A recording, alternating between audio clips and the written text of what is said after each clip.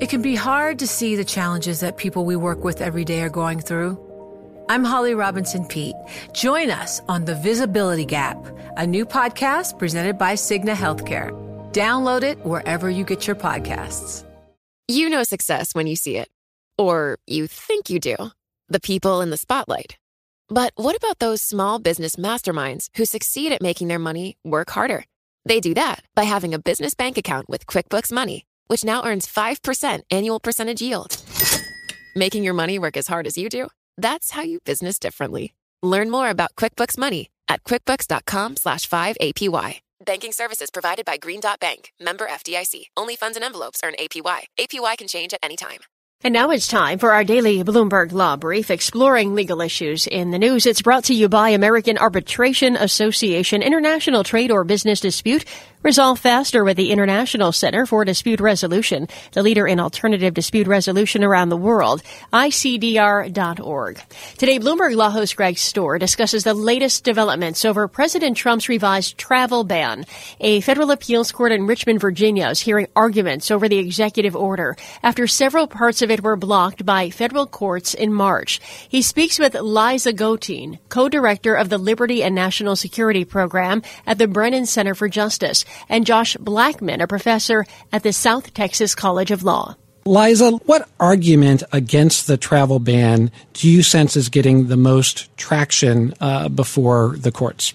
It seems like Trump's comments about the travel ban and comments made by his associates and people working for him are really having an effect on the court. You know, when he talked about having a complete and total ban on Muslims coming into the country, until we could figure out what was going on, those words carried a lot of weight, and the courts remember them, even though he's trying to backtrack from them now and say that he's doing something entirely different with this order. Now, the government lawyer was trying to argue that as a matter of law, the judges shouldn't actually be looking at these statements, but it didn't seem like most of the judges were buying that. They thought those statements were very relevant and showed that there was religious discrimination behind this order. Josh, if you would spell out that government argument for us, why was it that Jeff Wall was saying that the courts shouldn't be considering those comments? The government's argument was that traditionally courts defer to the executive when matters of national security are at stake. And in particular, when the actual policy, the face of the document on the four corners doesn't have any sort of improprieties, then the courts are not supposed to look behind it, to look behind the wall. If you actually read the executive order at issue, it doesn't make any references to Islam or religious discrimination. The only hook that the plaintiffs can hang their hat on is statements made by candidate Trump and then one ambiguous statement made by President Trump as he was signing it. One of the points that I think made some resonance was the oath of office. Things that Trump said in the campaign trail were, primarily not very reliable, not very accurate in a lot of respects. But once he became president and he took the oath of office and he formed a government and he had a cabinet, at that point they actually issued the policy. And the statements following the inauguration are far more probative of the president's intent rather than that of a reality show superstar who at the time few people actually took seriously.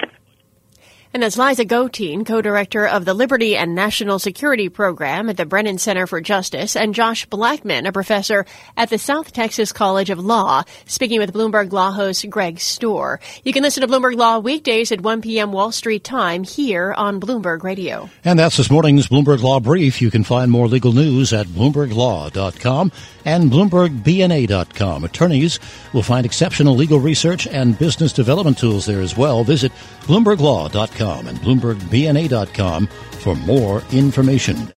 Collaborate for a greener future at the Bloomberg Green Festival, a groundbreaking celebration of the thinkers, doers, and innovators leading the way. From design and culture to technology, science, and entertainment. Hear from inspirational speakers and immerse yourself in climate solutions. July 10th through 13th in Seattle. Title sponsor, Amazon. Official airline, Alaska Airlines. Get 20% off using promo code RADIO20 at BloombergLive.com/Green Festival.